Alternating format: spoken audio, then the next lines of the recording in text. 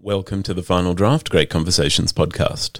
Today's great conversation is between Michael Burge and 2SER's own Felix Shannon. The Final Draft Great Conversations podcast is all about books, writing, and literary culture. I'm Andrew Popel, and every week I broadcast Final Draft from the studios of 2SER in Sydney.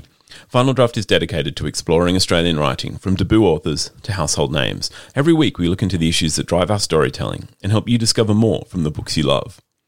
These are the stories that make us who we are. 2SER broadcasts from the lands of the Gadigal people of the Eora Nation. I'm recording on the lands of the Darug and the Gundungurra people. I want to acknowledge the traditional owners of those lands and pay my respects to their ongoing connection to their lands, unceded lands where treaty has never been made with Australia's First Nations. Michael Burge is an Australian author and journalist. His non-fiction debut, Questionable Deeds, Making a Stand for Equal Love, lifted the lid on familial and institutional homophobia in Australia during the marriage equality campaign. And Tankwater is Michael's first novel. Now, as I mentioned at the top, today is a special episode. Felix Shannon from 2SER's Death of the Reader has done this interview, and it is absolutely fantastic. It is so nice to take a step back from the microphone and listen to another amazing interviewer do all the hard work. Let me tell you about Tankwater. James Brandt didn't look back when he got away from his rural hometown as a teenager. Now he's returned to Kippen for the first time in 20 years because his cousin Tony has been found dead under the local bridge. The news that Tony has left him the entire family farm triggers James's journalistic curiosity and his anxiety, both of which have cropped up during his turbulent journey to adulthood. But it's the unexpected homophobic attack he survives that draws James further into a hunt for the reasons one lonely Kippen farm boy in every generation kills himself. Standing in the way is James's father, the town's recently retired top cop, who's not prepared to investigate crimes no one reckons have taken place. James must use every newshound's trick he has ever learned in order to uncover the brutal truth. Join me and join Felix Shannon as we discover Michael Burge's Tankwater. Michael Burge is an Australian journalist, author and artist who lives at Deepwater on Ngurrabal country in the New England region of New South Wales, and Michael joins us on the show today with his debut crime novel, Tankwater. And we're also going to touch a bit on his non-fiction memoir, Questionable Deeds. Michael, welcome to Final Draft. It's so good to have you. Thanks, Felix. Wonderful to be on. It is a little bit suspicious of me to have you on as my first guest on Final Draft. I'm well known around the book spheres here at 2SER, but it's the first time that Andrew Popel has ever been brave enough to hand me the reins and say, this is yours, go for it. Well, I'm very, very honoured that I'm your first guest. I think that's marvellous. And what career advancement. It's always fantastic. Good on you. Thank you. So in Tankwater, journalist and outback escapee James Brandt returns to his hometown of Kippen in rural New South Wales for the funeral of his older cousin Tony. Tony's body was left abandoned for weeks after he died, and his will plants the entire family estate on James's shoulders. Memories from Tony's wedding 20 years ago rhyme with the preparations for his funeral, and James is the only one who seems to be hearing the patterns. Join us as we discuss Michael Burge's Tankwater. First of all, Michael, I wanted to ask, for us city slickers, what is Tankwater? Well, Tankwater is, you have to catch it. You have to be very artful, usually on your roof, or in my case, where I live now in the northern New England region on Ngurrabal country. We catch it on our shed roof and also every sort of square inch of corrugated iron that we have on top of buildings on our property goes into the gutter and runs down into a big, big tank. And it's been happening that way in frontier communities across the world for a very, very long time. But now it's considered to be part of off-grid living. It's actually really old technology, catching water. And, of course, you have to store it in something. And in Australia, we have this great tradition, as you probably know, of the corrugated iron tank. And but they're not so common these days. We've got some very big recyclable plastic tanks. I don't know how long they're going to last. I guess you'll find out. We'll find out. I often think, gosh, there's so much water there. What happens if a little crack develops? Because water is so powerful in its way. But yes, Tankwater is what you grow up on when you're a country kid. And there are many, many myths about Tankwater. One of the most common ones, which may well be true, but they say if you grow up in Tankwater, you can pretty much drink water anywhere in the world because you're drinking lots of stuff that isn't originally water, like, mouse bodies and feathers and birds and frogs and dead possums and, all sorts of stuff goes into the tank. You hope that it doesn't, but invariably it does. And I think they need cleaning out fairly often. Well, I don't know. Well, yeah, I mean, cleaning out is kind of what James Brant does in this novel, come back to a hometown that he does. As his therapist kind of says, hasn't changed enough to where it'll feel different. He has to focus on how it is now rather than how he remembers it. That's correct. Yes. The thing I wanted to touch on there is how that connects with the title and his journey of seeing what was in the water the entire time. Well, yes, I guess if you were to compare the qualities of water between properties, you'd find all sorts of stuff lurking in the bottom of your water tank. And yes, it can get quite murky. And you're right, James turns up really at the threshold of his youth, long after it is gone. He's in his mid-30s. I think in some ways I was conscious of this as I wrote it. He really turns up at the threshold of his closet. He's kind of expected to return into it when he comes back to the country, because he may well be out in his life in the city, but back at home in the country, he's certainly not out, and a long way from being proud about it. Most of his relatives don't know. The ones that do only hint at it, like his cousin, Yvonne. And, he's got a lot of baggage to sort of sift through. It's no wonder that he left, because there was probably too much to carry with him. But here we have him returning. And, I think the motif of water, particularly this tank water, this question about its quality is a good one to ask. They say if you've been on tank water as a kid, as I said, you can drink just about anything, but it's a bitter cup for James returning back to Kippen. Well, I mean, one of the interesting things about his going back into the closet is that you mentioned, I think at Terra Australis Festival, when we first spoke about how coming out was what kind of pushed you into journalism and a search for the truth. And I really liked how at various tipping points, moments of regret or epiphanies through the story, James kind of marks them by trying to get a snazzy headline for them. Is that a healthy habit for him? That's a really, really interesting question. Look, the headlines that James thinks up in his anxious state are kind of like a shorthand way to get to grips with how he feels, and also for the reader. And hopefully, I mean, I'm a former sub-editor myself. Actually, I still on occasion do work as a sub-editor, and I know the old maxim about subheadings, really, really great headlines and subheadings, is that they're pretty much dad jokes and puns. And the more alliterative, the best. And I often think of the old Fleet Street editors who really made all the benchmarks for that. But I really hope that what readers see in James's anxious inner musings with his headlines is someone in a really dreadful state of anxiety, because the headlines aren't that great, the ones that he makes up, but they really give us a glimpse as to where he's at. There's often jokes around sub-editorial desks, of which there are very, very few left now in the media, about how we come up with what we come up with. And, you often come up with a cracker and most often come up with something which is absolutely dreadful. But that's the way James's mind works. He's a journalist. We have some crossover. I'm a journalist too. So I thought to myself, I loved the way that in the movie adaptation of The Shipping News, that film based on the Annie Proulx prize-winning book, fantastic prize-winning book, in the film adaptation, they actually had Coyle, the main character, thinking in headlines. So I didn't consciously emulate that. I actually realised that after I had written the manuscript of Tank Water, I watched the film again, which I love, and I thought, there we go.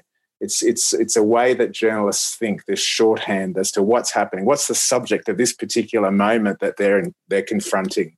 For James, whenever you see one of his headlines, you're going to know right off the bat that he's not feeling great about himself, and he doesn't particularly know how to chart his way through those moments. And I often get asked, writing a book about such dark subject matter, being the gay hate crime theme of the book, I often get asked, were you concerned about content that is being published in this book? People often ask you that when you have a book coming out. Are you concerned?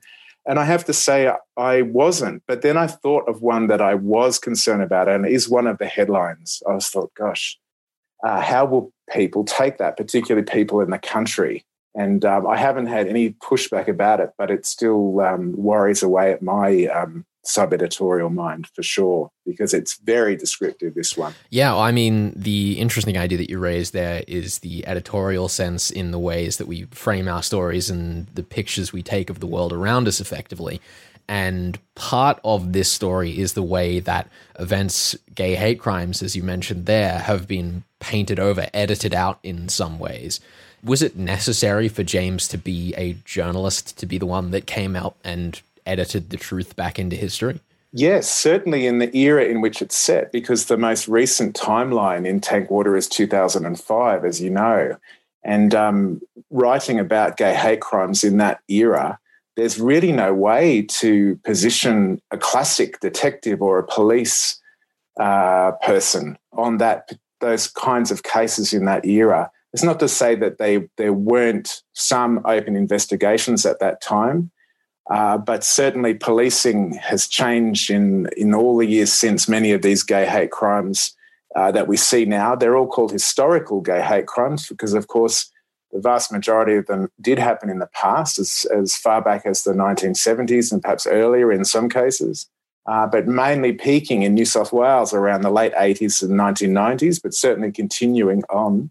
But in New South Wales right now, we're waiting for the terms of reference for a judicial inquiry into gay and transgender hate crimes between 1970 and 2010. We're waiting for those terms of reference to be announced. So I saw some stuff on social media this morning, actually, which piqued my interest again, because it is a waiting game to find out how the New South Wales government is going to respond to the recommendations of the initial inquiry, which is all about responses to the New South Wales Police internal investigation.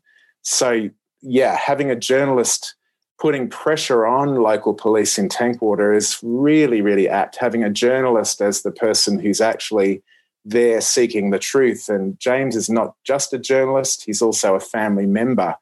And it is family members of survivors and victims of gay hate crimes who very often are the ones that are putting the greatest pressure on the authorities to find out the truth. So yes, absolutely. The answer to your question is yes, a journalist is the best. Well, yeah, I mean, the other thing that you raised there is the idea that a conventional detective wouldn't work for this story. And I felt that the question in this novel, compared to the mysteries that I normally read, was less who done it, how and why, and more why was this allowed to happen?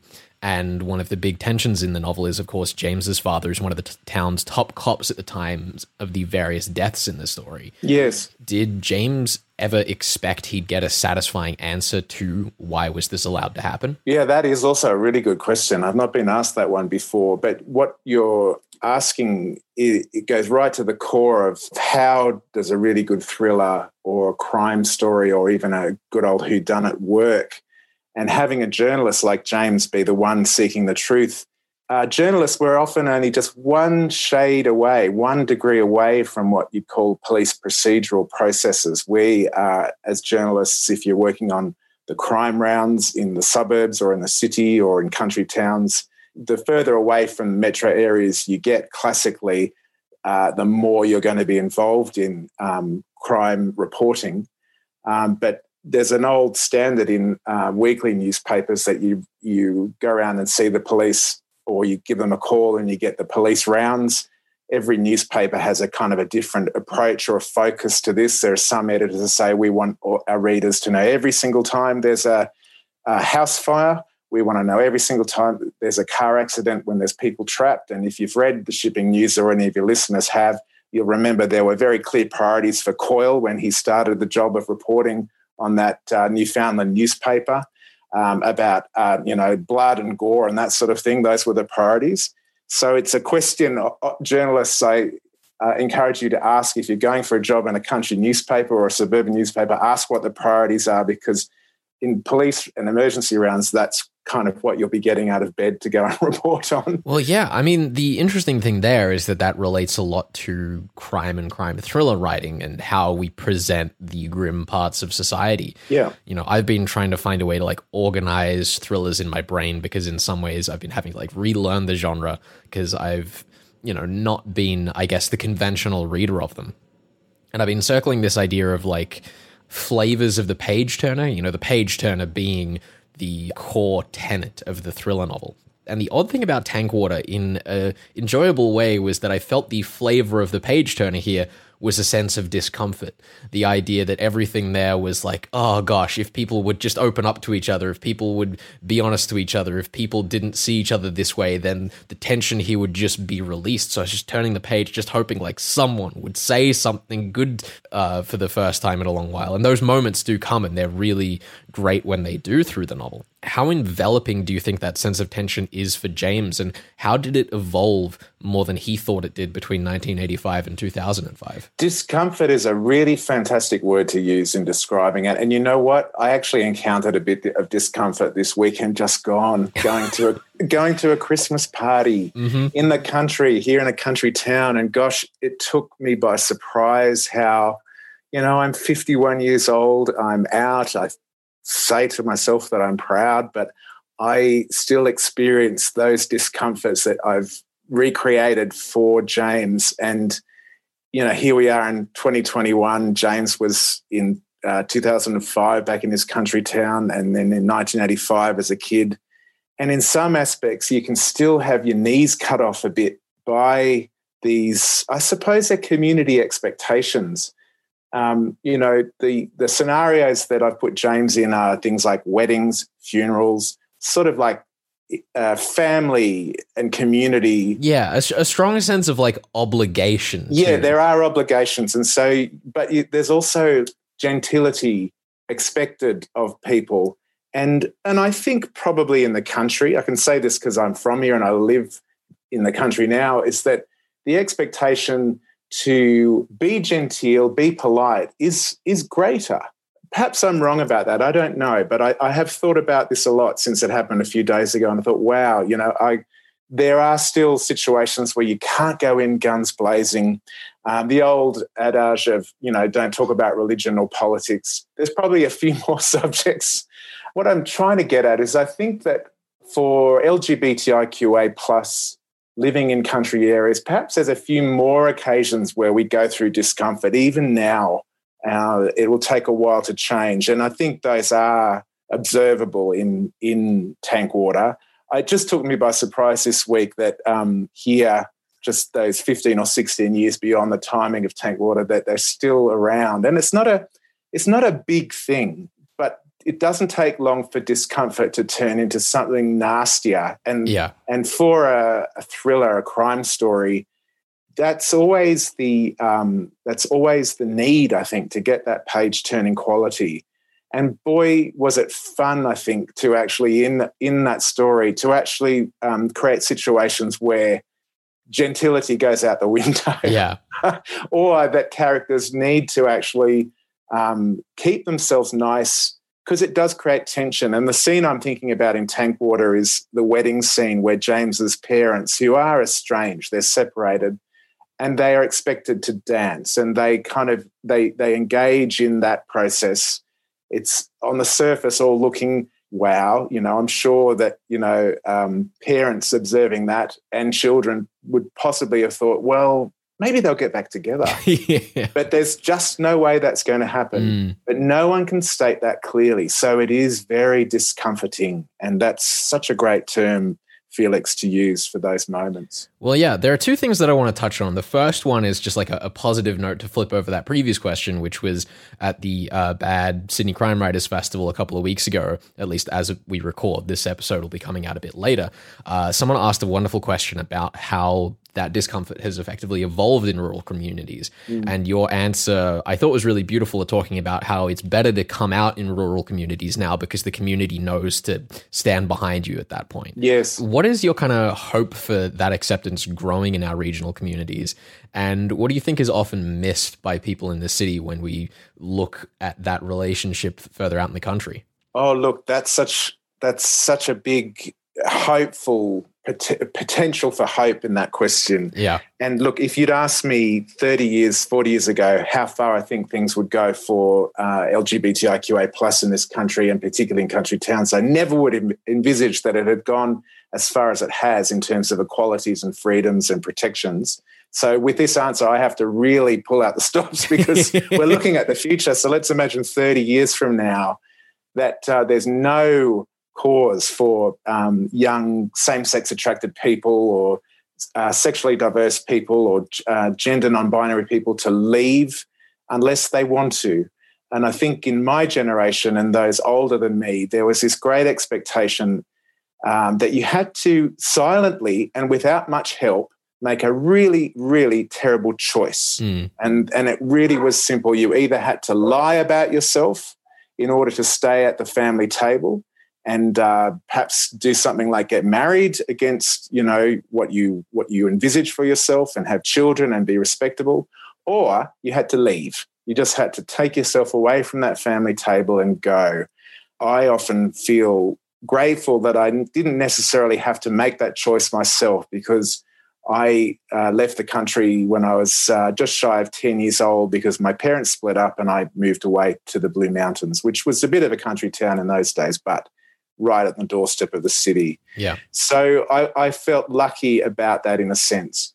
So I really hope for the future that there's just no need to make that terrible, terrible choice anymore, because those years, the bad old days, I call them, were so dangerous for young and emerging LGBTIQA. And for many, it still is. So that's something that no matter how many equalities we get in the legal system and for social acceptance, we really need that choice to change, to be removed altogether or added to. I mean, there's no choice in that sort of thing. It's pretty dreadful. And I've heard and read stories of people who had to make that choice, and it just rips families apart. So now in 2021, I could remember or tell your listeners a few different social situations I've been in here in the country when it's very, very clear that just by being visible and out, that me and my husband are making a difference in the moment to other families who have young or emerging LGBTIQA in their ranks. And the visibility alone is a huge support. So you kind of don't even have to do anything other than just be who you are at that table in a social situation. As I said earlier, on some occasions it's a little bit, it can be difficult because there are many, many people who are at different stages with this. Well, yeah, the thing I was going to raise, right, is that people are being at different stages of understanding, is that the last time we spoke before the Sydney Crime Writers Festival, you essentially grilled me about my queer identity. Yes. And I found it really interesting reading Questionable Deeds after that discussion, because you talk about how queer folk are often asked to justify and explain who they are. And yes. It was so bizarre thinking about it in that conversation, because I was like, but Michael did that to me. You did. We're very kindly responded to my grilling, and and I hasten to add for your listeners' sake, I did give you an out. You were. Oh no, absolutely. I'm not trying to throw you under the bus here. I just thought that it was really interesting that, that discussion has gone from feeling so defensive to more about just expressing at least who I am. Yes. I felt like you having that conversation, you doing the grilling, means that you're not as confronted by the idea of having to defend yourself. That's absolutely correct. And yes, Questionable Deeds is now, the writing of it is now 7 years ago, and the time period I was writing about was 2004, 2005. So it shows you how quickly things are changing. Yeah, absolutely. But look, being a journalist, I suppose I just gave you what I'd call a classic interview and said, you're allowed to say this is all off the record, but but you were very, very kind and very understanding, because we were at a pub at the time with a group of crime writers, and it was a great gift that you gave me because of some inspiration I'd had earlier that day about another character I'm writing in the next thing that I may well have complete in manuscript form. I was grappling with the concept of bisexuality. And I think that really, I find out of all of the alphabet soup that we have, it's one of the most misunderstood, I believe. Yes, the point we were trying to make is that people are at different stages with all of this, and the alphabet soup is getting bigger. As I warn people, there's going to be a lot more letters of the alphabet, I think. So when you asked me earlier to project about the future, one thing I hope is that we'll eventually just get to H for human and be done with it. That would be really, really wonderful. Oh, gosh. Now that's bliss you've described right there. Yeah. I guess I wanted to take a dive back into the grimier side of Tankwater and Questionable Deeds. You mentioned in Questionable Deeds an obstacle course, of Beats, older men, and this sense of directionlessness that there is in early sexual experiences, or at least there definitely was for many young gay men. In Tankwater, that manifests as the toilets near the Kippen Bridge, the young James's obsession with Tony. Why was it important for you to show that even though there is a kind of dirty sense to this, that it's still part of the experience? Why was it important not to sanitize that? Oh, gosh. Such big questions. These are great. These are great. I have to preface all my answers to this particular issue with a genuine non-judgmental approach that I take to people's pathway to consensual intimacy. And beat culture is something which I think it's joked about a lot, but not actually either analysed or written about or portrayed in a way that people can understand, or that's somehow accessible for all audiences to see or read or understand. And people often say to me, "Oh, look, do you think now we have marriage equality, will we have less beats?" And I don't know. I'm not a font of all knowledge about the issue, but I do feel that it would have been disingenuous as a middle-aged gay Australian male who was privileged enough to get a book deal for Tankwater to actually whitewash all of that stuff out. And people describe it differently. It's interesting, they use different words, and the one that's quite often used is sordid. It's probably very overblown for people to use that particular word. That sort of, it's pejorative, it's negative. Yeah. It's really, I think one of the best descriptions I ever heard of it was at the Australian Homosexual Histories Conference in 2016 at La Trobe University, where a writer whose name I'm very sorry that I've forgotten, but he spoke about the victimless crimes, which I think a lot of gay men, certainly, or bisexual men, or other cisgender men who perhaps fall under the term that we call MSM, men who have sex with men. So for centuries, these men were prone to arrest, violence, hanging, other forms of corporal punishment and capital punishment, simply for seeking intimacy, consensual intimacy with other men. And the behaviour got camouflaged over the years. And I'm talking way back, like under Henry VIII, when the Buggery Act was created. These men got camouflaged under a whole range of terms like sodomy and all of the different pejorative terms that we have for homosexuality or bisexuality or alternate sexuality for cisgender men. And you can see I'm already getting lost in the alphabet here. But I just want to remind people of my non-judgmental view of this. Yeah. Because that's how I see it. If men were prone to being arrested or hauled in front of magistrates for this behaviour, I agree with the La Trobe writer, conference writer, who actually referred to these as victimless crimes, as long as they're consensual. The jokes around beat culture are fairly common. The laugh that people have, in a sense, about seeing cars parked outside beats where there are children's seats and chairs and harnesses in the back seat. So obviously whoever's driven that car there is likely to be a married father. And, it's a bit of a ha-ha joke. But here we are again at examples of people who are at different stages with these things, being the LGBTIQA journey. There's still a long, long way to go. But do you know what? At the end of all of this process, there may still be men who want to have consensual intimacy anonymously or, quickly or whatever they're seeking, whatever intimacy they're seeking. Who knows? But my hope is that the judgment about that goes, because the judgment about it presupposes there's shame involved, and shame presupposes that there's something bad going on. And, I also agree that we have to have certain levels of public decency, in a democratic society.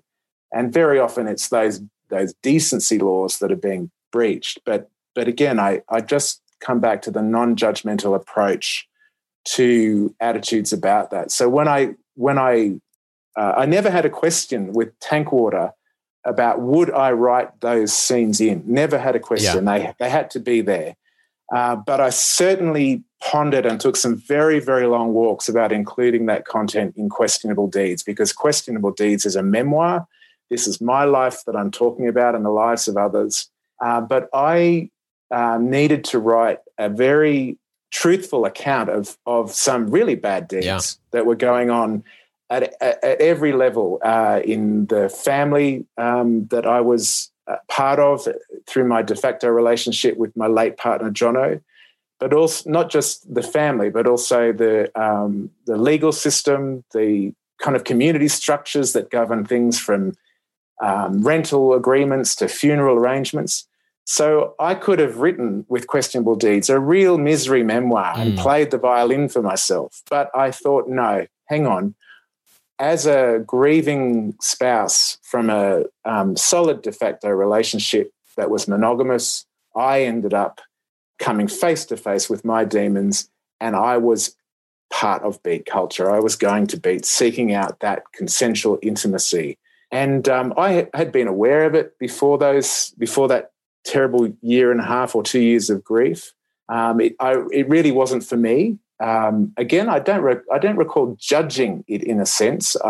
But it just wasn't. It wasn't for me. I just felt differently to that. I was seeking something else in my relationship. But there I was afterwards. And I thought, well, I've got a choice here. I can either paint myself as some kind of saint amongst sinners, but I think that's a very dangerous thing when you're writing nonfiction.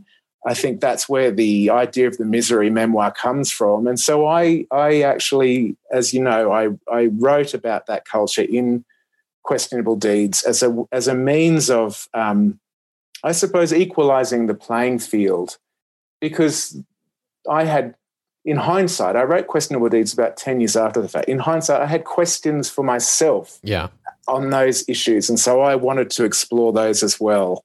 And, it creates dialogue. It has over the years, positive and negative, and it's the same with Tankwater. Most kinds of responses I get to the sordid beat culture in my writing is that people can't quite believe that it's going on. Like, is it really happening in our town? I'll confess I didn't know a thing about it until I read either of these books. Like, I had to research it to even understand entirely what was going on.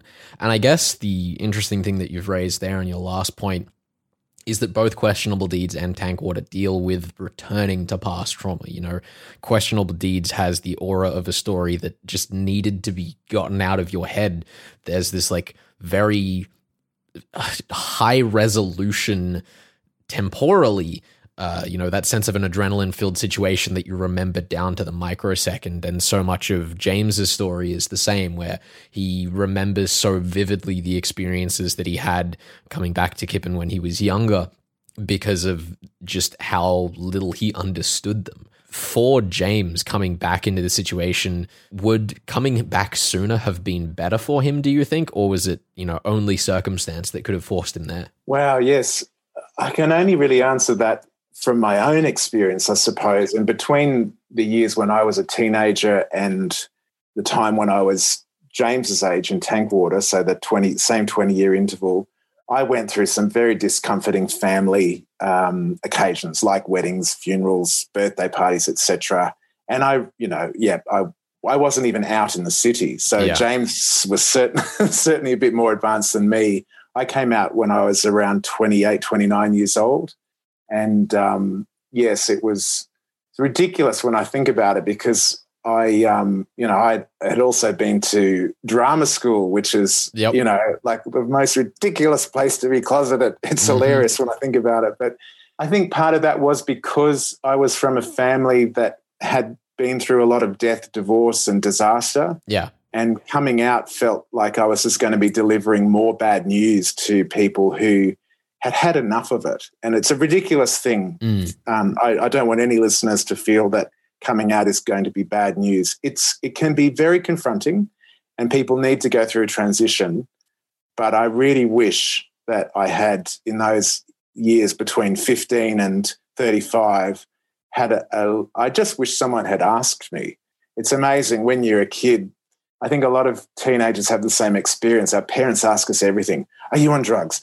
Are you vandalizing things? What are you doing? Are you getting up? But no one really, very few that I've ever heard of parents have had, or not just parents, but family members or community members, have the courage to actually not ask directly if a child is anything but straight, but to actually allow for that answer. I think I was 28 years old, and a neighbour down the road from a house that I just moved into in the Blue Mountains, one of my dogs escaped one day, was not there when I got home from work, and I got a call from this neighbour who I had not met. Yeah. I went down to get my dog, and this very kind neighbour just asked me, so if you got a partner, do you have a girlfriend or a boyfriend? And that inclusion, that ability for me to be able to just give the answer that is correct, without any shame, was so very powerful for me. And that was the first time when I was 28. So why not 18? It says a lot about how our societies are really dysfunctional in that regard. A little bit of inclusion, just a small amount of inclusion socially, is possible. So at those birthday parties, in those weddings and funerals in the country. But no, I know I've portrayed the townspeople in Tankwater as very similar. They just were not capable prior to 2005 of doing that. So perhaps this is answering your question a bit earlier, a bit better, that I think I see more inclusion now. It's possible to say, do you have someone special in your life, without actually defining what gender they're going to be. Yeah. It's that simple. Yeah, I guess the kind of last topic that I wanted to wrangle with in this book is the sense of adventure that goes on through it. Because obviously, given the subject matter that we've been speaking about, the book is heavy. It can be uncomfortable. It can deal with themes that aren't easy to think about, but it's still a coming-of-age story, and intrinsic to that is finding yourself, and accompanying that is the journeys that you go on to get there. How did you feel about putting in these small facets of joy the whole way through the story, be it, just experiences going out on the farm and doing work between James and Tony when he first gets back into town, be it more broad experiences dealing with the relationship between Dylan and James in 2005. And I guess the weirdest one that I wanted to ask you about is, for example, we see James, text himself notes in 2005. And the preface question I guess I have for that is, was he a BlackBerry user, or was he frantically mashing the number keys to get these notes in time after being chased into Tony's apartment? You know what? On that issue, I actually had help from the book formatter, Zena Shapter, who's a fantastic book formatter and does a lot of Midnight Suns work. Because I had previously James using a notebook, which a lot of journalists still do. I still do. Yeah. When I need to. I was about to pick up mine to show it to you to the camera, but it's sitting on the other side of the room. Yeah, there you go. They still make them. They still make journalists' notebooks. So I couldn't have that in that moment, and I suppose I was just honest with Zena. I said, I can't quite work out how to do this, and she said, remember when before we had these amazing smartphones, you could actually send a text to yourself. And I thought, of course, I had done that on many occasions. And so also in 2005, we couldn't have smartphones. They weren't out yet. We had to have flip phones, which, was state of the art, 2004, through to, I think, about 2006. So, that was really wondrful support from someone who remembered the same technology of the day. And that's priceless when you're working with a team who's putting a book together. But your question also was about the lighter moments in the story. And to be honest, I was really conscious of putting those in. I was asked recently about, at the Terra Australis panel session of LGBTQ authors, about whether I had been aware of any kind of gay heroes or characters when I was young. And we got that question a little ahead of time. So we had preparation time, and I really thought, well, gosh, actually, no, I didn't. Yeah. But what I did have were cartoon characters. And one of the most memorable for me was, of course, Snagglepuss, who was outed years ago as being a wonderful gay panther or whatever creature he is.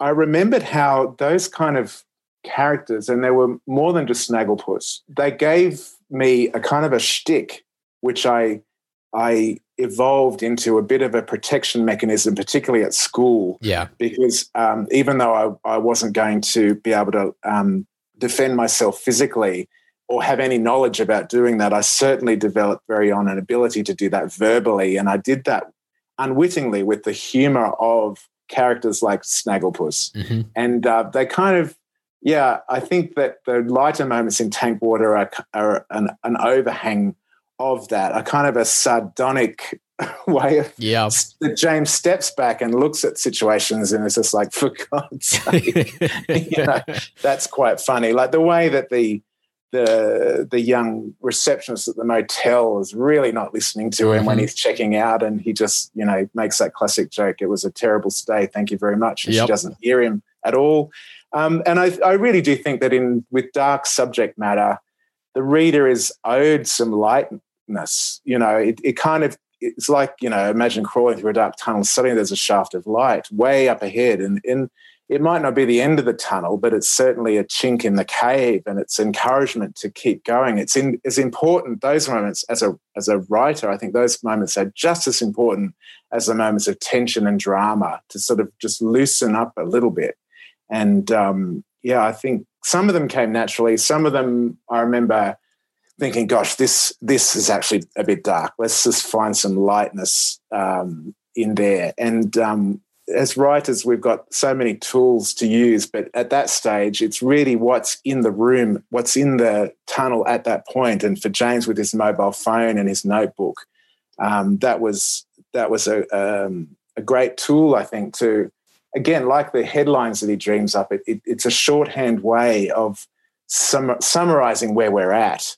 And, that was very, very helpful. I think that I took a leaf out of Leanne Moriarty's Big Little Lies, because she uses some fantastic devices in that book to do something very, very similar. It's a wonderful shorthand. And I think readers these days expect a little bit of that from authors, and I don't mind. I think as a journalist, we need to do that as well, like subheadings in the article. These days you get I call them bells and whistles. You get like asked a poll halfway through an article, or you get to look at a map, or it's a little bit like that. I think that I enjoyed creating Tankwater being just a little bit like a really, really long form article in that sense. Yeah. I guess the last thing, touching on that same note, and I should be clear if you're listening at home and haven't read the book, this is the closest to spoilers I'm going to allow us to get, so be warned. But on that sense of levity, I felt that for all of the things that happened in the story, a lot of characters got off pretty easy in the end, and in a way that was like comforting. Characters who are maybe forgiven more than they should, but lean into that forgiveness to try and make themselves better. Why did you allow that to happen? Why not be vengeful? Yeah, really great question. Well, the epilogue of Tankwater did not exist until maybe 2 months before the final version of the book went to print. And Anna Solding, she asked me, well, would you consider writing one? The team there felt that it was needed. Without the epilogue, the ending would have been a highly dramatic, almost filmic moment on a boat, and with explosions. Mm-hmm. So there we go. We're getting into spoiler territory, but I think if people are listening now after 3/4 of an hour, they deserve a few crumbs. And yes, so I thought, wow, an epilogue to this story. Gosh, what can I deliver? And the thing that preyed on me the most was the fact that this is 2005. Although I could have chosen any time period, I suppose, for an epilogue. But I thought, okay, what happens the very next day? Let's just look at a very short period, say from, 10 in the morning the next day till dusk, sunset, and see what happens. And it was the most natural thing in the world. I didn't feel it was difficult to write. And we went through a few versions of it because the earlier version of the epilogue, I think, actually provided too much hope. There was too much resolution. And remembering it's 2005, so let's look at a real-life suspected gay hate crime with the case of Scott Johnson, who died at Manly in 1988. From his death, 1988, until 2005, his death was considered a suicide. It wasn't until 2012 that the first judicial processes to have a look again at that particular death. So I couldn't provide any kind of concrete police response to Tony Brandt's death, my fictional character in Tankwater. All I could give was hope. But beyond that, I thought what I want to do is to add as much three-dimensionality to Tony as I possibly could, because I really do think that the Scott Johnsons, the Raymond Keems, all of the men whose face we see, Ross Warren, we see their faces regularly. Their faces will be in the headlines again today with this drilling down on what are the terms of reference for the judicial inquiry into their deaths. Yeah.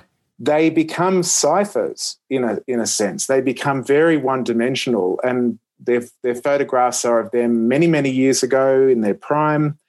We as readers, as media consumers, don't hear much about them. We don't know much about them apart from a few scant details.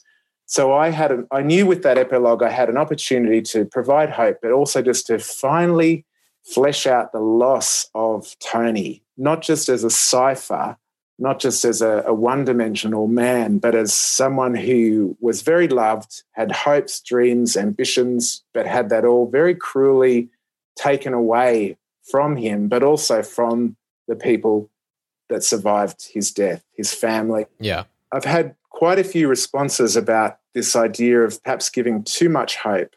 But, I do get that, but I also do understand from the perspective of having written it, how my first response was to pile it with hope. Yeah. And there's nothing actually in the epilogue which really gives anything more to those characters than could possibly given under the reality of 2005 and what that meant for families about to face a very, very long wait for justice. So ironically, if I'd made the epilogue in 2021, they would still be waiting for justice. Yeah. And so I thought, God, that's bleak. So give them a little bit of hope. Give them a little bit of that restorative hope, that idea that, it wasn't all so dreadfully wrong and bad.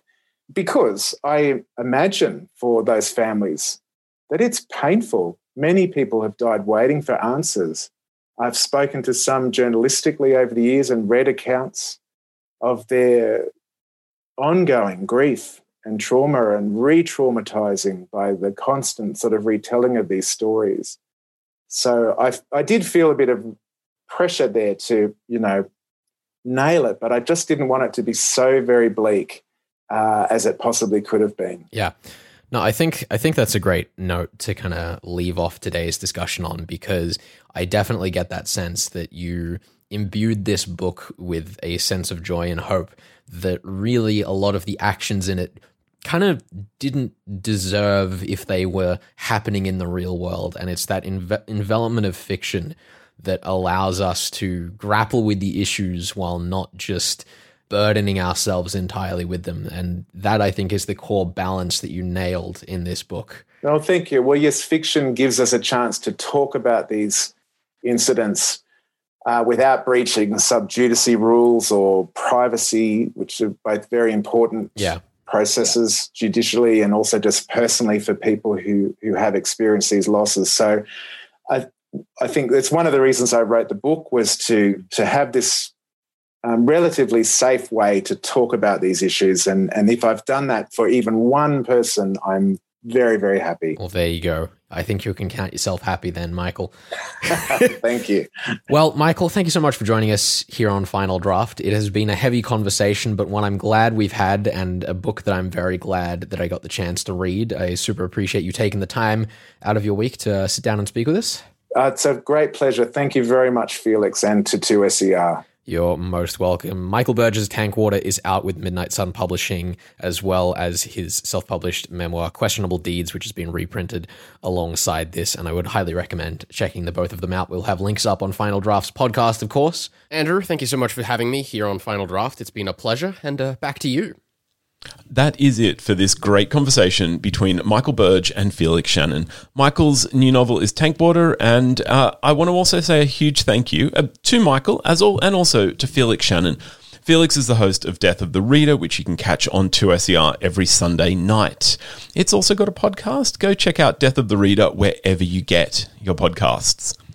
Great Conversations is recorded on the lands of the Darug and the Gundungurra people, and today also on the lands of the Gadigal people. The show is produced and presented by Andrew Popel. I'd also note that Felix did most of the production on today's show. Stay in touch. We are on Twitter, Instagram, and Facebook. Just look for @FinalDraft2SER. Subscribe in your podcast app. It means there will be a new Great Conversation every week. Sometimes two. There's always bonuses coming out.